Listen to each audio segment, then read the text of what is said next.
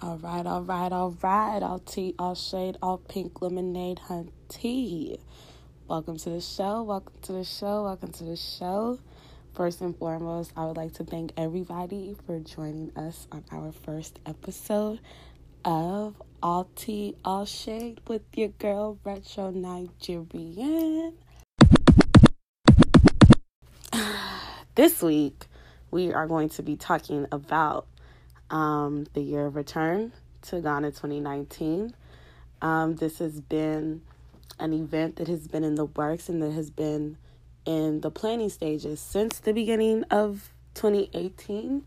The Guinean government had announced their plan to do all that they could do to be able to enable as many Black Americans specifically who were looking to go back home and kind of start delving back into the motherland and, seeing what's really good.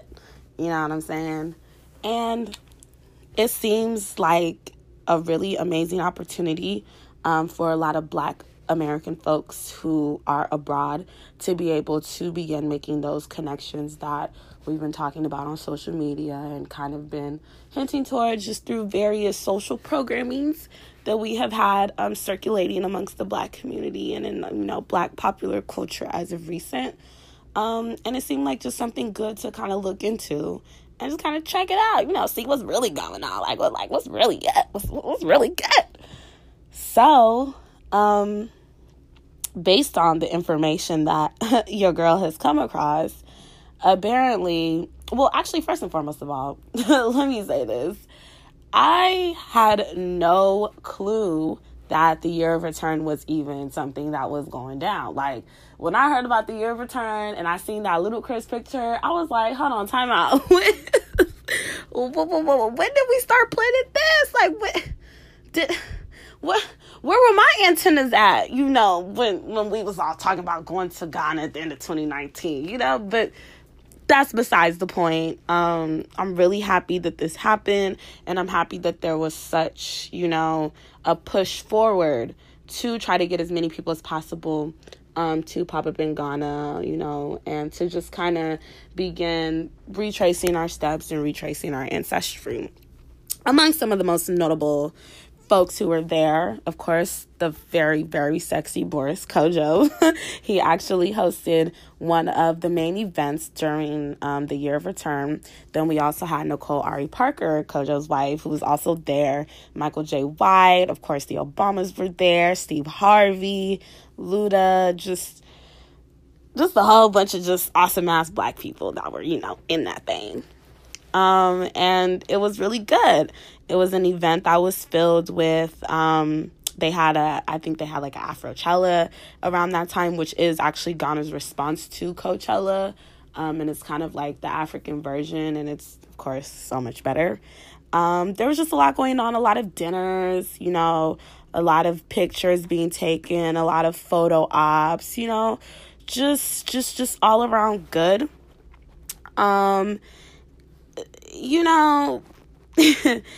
And, as we're looking into it,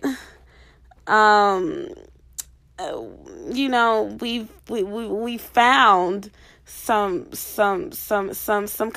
facts, you know what I'm saying? Some things, that I think is important, for us to discuss that, that some of our folks are talking about. You know what I'm saying? But, so let's get into it.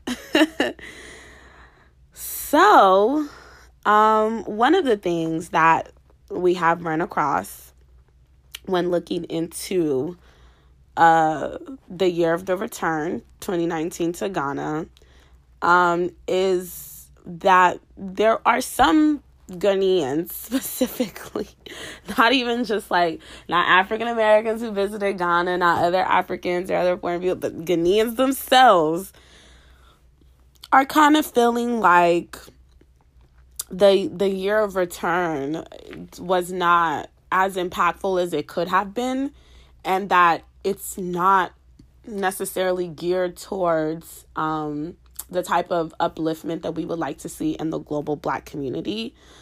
So I found this article by Kwabenga Yaboa, which I will be posting on my Instagram, on the Instagram bio for All Tea, All Shade. So by the time that this podcast is produced, that the link will be up there to this op-ed article. And this article talks about the history of slavery within the western coast of Africa, specifically Ghana. And it also talks about the things that Ghana has done to make adjustments for the influx of tourists that they were going to see. So we know that Ghanaian Immigration Services has increased the amount of visas that they have given out. Altogether, Ghana has reportedly issued 800,000 visas this year to all nationalities, and all nationalities would have been eligible to receive this visa on arrival for the year of return. So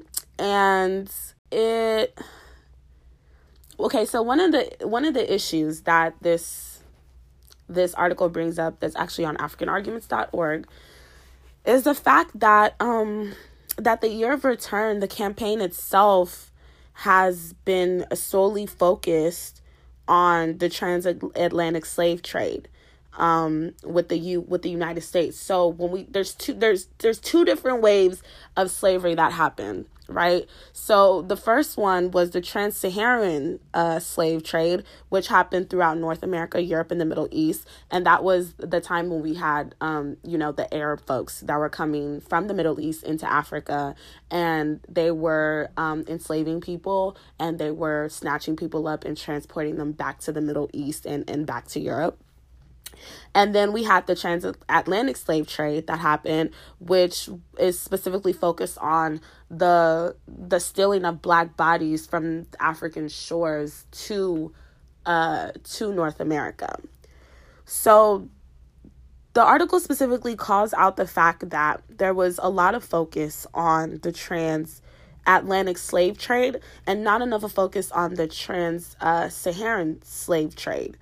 So with this being the case, right, so the article is making the argument that focusing solely on the trauma that the folks whose family members were transferred from West Africa to North America is wrong, and it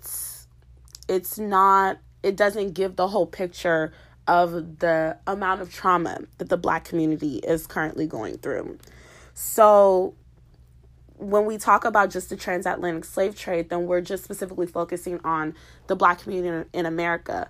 But if we want to talk about the enslavement of the Black community as a whole and what Black bodies have gone through everywhere in the name of slavery, then we can't just talk about the United States. We also have to talk about South America. We have to talk about the Middle East. We have to talk about other places in Northern Africa currently to this day where slavery to some form definitely still exists for people who are of African, who are, you can see for a fact, okay, I know for a fact that your ancestors are African as hell, and you probably don't have any type of, Arab or anything mixed into you, that those are those people matter too. So this article was making the argument that it was a misstep and it was a miscalculation to not be able to include, the Haitians, to not be able to include the Jamaicans, to not be able to include the Afro-Brazilians. And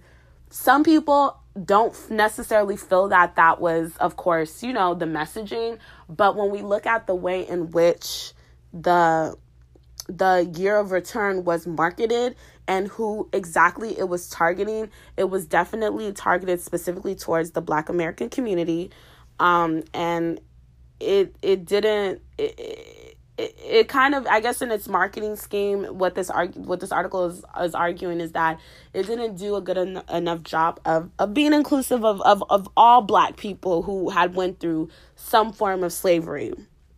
Which is something that I honestly think is important if we want to talk about like Black people healing and us, being able to go back home and us being able to connect back with each other. Like, first and foremost, we have to see each other as like part of being part of one community, not as being part of like different sects of, this one community.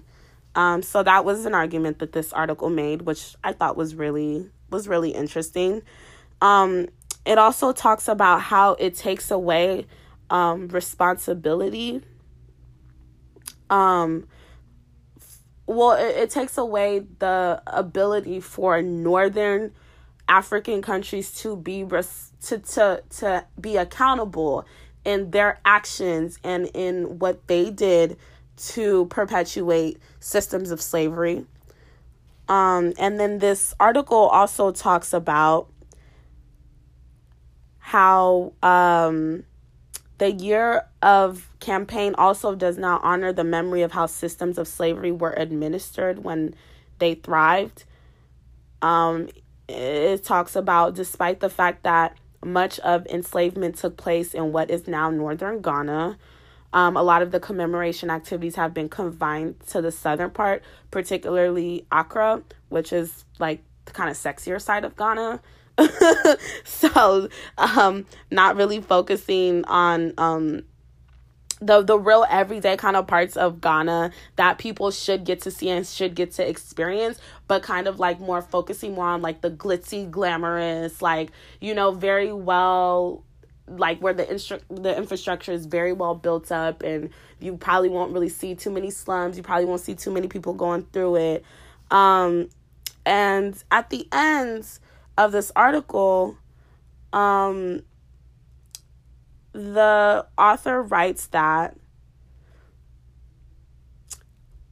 the Year of Return campaign had the opportunity and a whole year to critically engage with the history of Africans and people of African descent in its entirety. And on this, it fell short, which, based on just the research that I have looked up, and just what I have looked into, I'm feeling that way too. When we talk about the pricing of even to get to Ghana, like just to travel to Africa in general, we already know is mad expensive. But to get to Ghana this year, they talked about the increase. This article also talked about the increase in how much flights were to Ghana, not to mention how they had increased, a lot of the hotels had increased their hotel prices and things like that in order to be able to make as much money as possible. And then there's actually even another article that I also found that specifically talks about how the Ghanaian government has been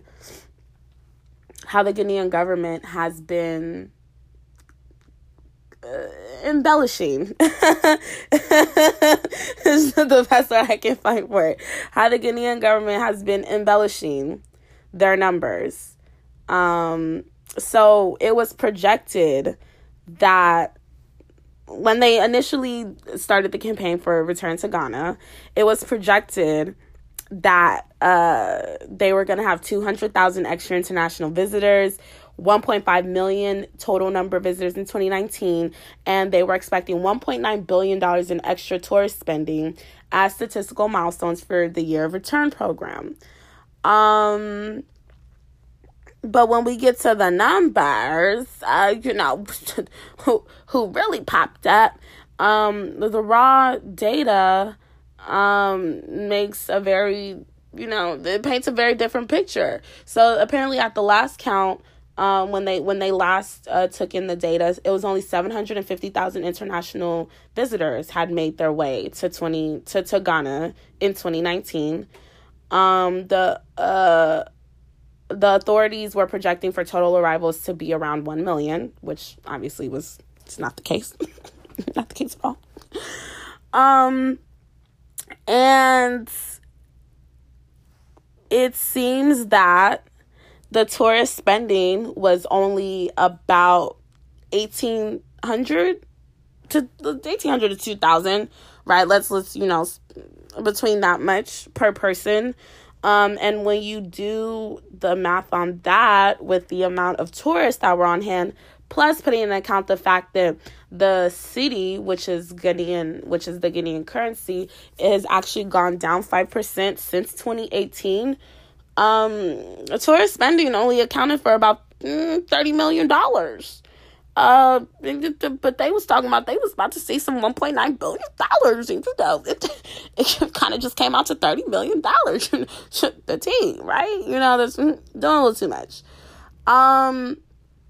So this second article that I'm currently talking about now, from Quartz Africa, is another op-ed as well. And I've checked out the numbers, and the numbers do check out. And this one just really makes the argument for the need to constantly stay informed. So as we Black people are finding our way back home, and as we are entering in these situations in these different countries, we also have to understand, like, a lot of these African countries, a lot of these like Black nations, the current day Black nations, they're not stable to be really nice about it. Politically, economically, socially, very, very unstable. There's about, I believe, about 15 countries. I would have to check my math on that. But I believe about 15 countries right now in Africa that currently still pay colonial taxes to the French government. This means that when those nations, when they take an account of all the revenue that they've made at the end of the year, instead of it being their money that they can now use to boost their economy and use to improve infrastructure, they have to deposit it into the French central bank. And then when they want to use that money, the revenue that they've made off their resources and their productivity, when they want to use that money, they have to take it out in the form of a loan from the French government. So it's hard I know it's a hard pill to swallow, and it's a harsh realization to come to, but Black folks in America, all over the world, like, y'all have to understand that these African countries that you're going to, even Ghana, which is like the most progressive country in Africa at the moment, next to, I can't even say next to South Africa. South Africa is basically just a modern day European colony. But even a place like Ghana, like, there's a lot of instability, infrastructural instability, economic and political instability due to the heavy foreign influences that exist from superpowers, European superpowers like France, like the UK, like the United States of America. And now in the last, I would say, like 5 to 6 years, China has also put their name in that bag too. So please understand, as you're going back home, you're going back to these countries, and you're allowing yourself to get lost in the culture and in, the beauty and the everything. Just understand that we African people, our African countries, we are like 100 years behind what you would expect us to be. Like, we're not there yet. And the Year of Return Ghana was just proof of that as well. We're still, a lot of African people, first of all, they don't even want to acknowledge slavery. They don't even want to talk about racism, not to speak of the effects that have come afterwards that they don't even want to acknowledge. So we're all in a learning process, and we're all trying to be the best version of ourselves so as to progress our community and to progress ourselves and our family. And the Year of Return to Ghana 2019 was just another example, in my personal opinion, of how the Black community to some extent, is still very much being taken advantage of, particularly by people who look just like us. You know, it's great that a lot of people who aren't from Africa have so much reverence and so much, you know, nostalgia, and just feel so good about African people. And we're not perfect. A lot of our leaders, a lot of our government leaders aren't perfect. A lot of them are very corrupt, and they don't have our best interests at heart, as, you know, the natives of those African nations, not to talk of people who are coming from outside of the country, who don't know anything about the culture, don't know the language, nothing, and they're just so willing and so open and so trusting. So while overall I'm really here for the year of return, I strongly encourage everybody to go back home, to do their thing, to, you know, find out where they came from, get connected to your roots, but still have your eyes and your ears open. And still understand that, like, you are an agent for change wherever you go. And yeah, that's the tea in the shade, from the year of Gone and No Return, 2019. While on its face, it was, you know, very highly, boosted up, and everyone's just very positive overall. We still have to look at the other side, and we still have to understand that it's a good first step, but it's not the end all be all, and it doesn't end here. We have to continue to push forward. African people have to continue to push forward, and we really do have to continue to be able to figure out, like, more genuine ways, in my personal opinion, to reconnect with each other. Not to say that this wasn't a genuine attempt. I just feel like, because of all the superstardom surrounding, and all the glitz and glamour, and all the, you know, general sexiness surrounding it, it wasn't necessarily as impactful as it could have been in terms of actually healing trauma. But once again, you know, it's a good first step, right? So overall, I'm definitely here for, you know, your return. And I hope that everybody continues to plan their year of return, whether it was this year or in 2019, or whether it's in 2020, 2021, 2022. Because plane tickets is not cheap, boy. I'll tell you that right now.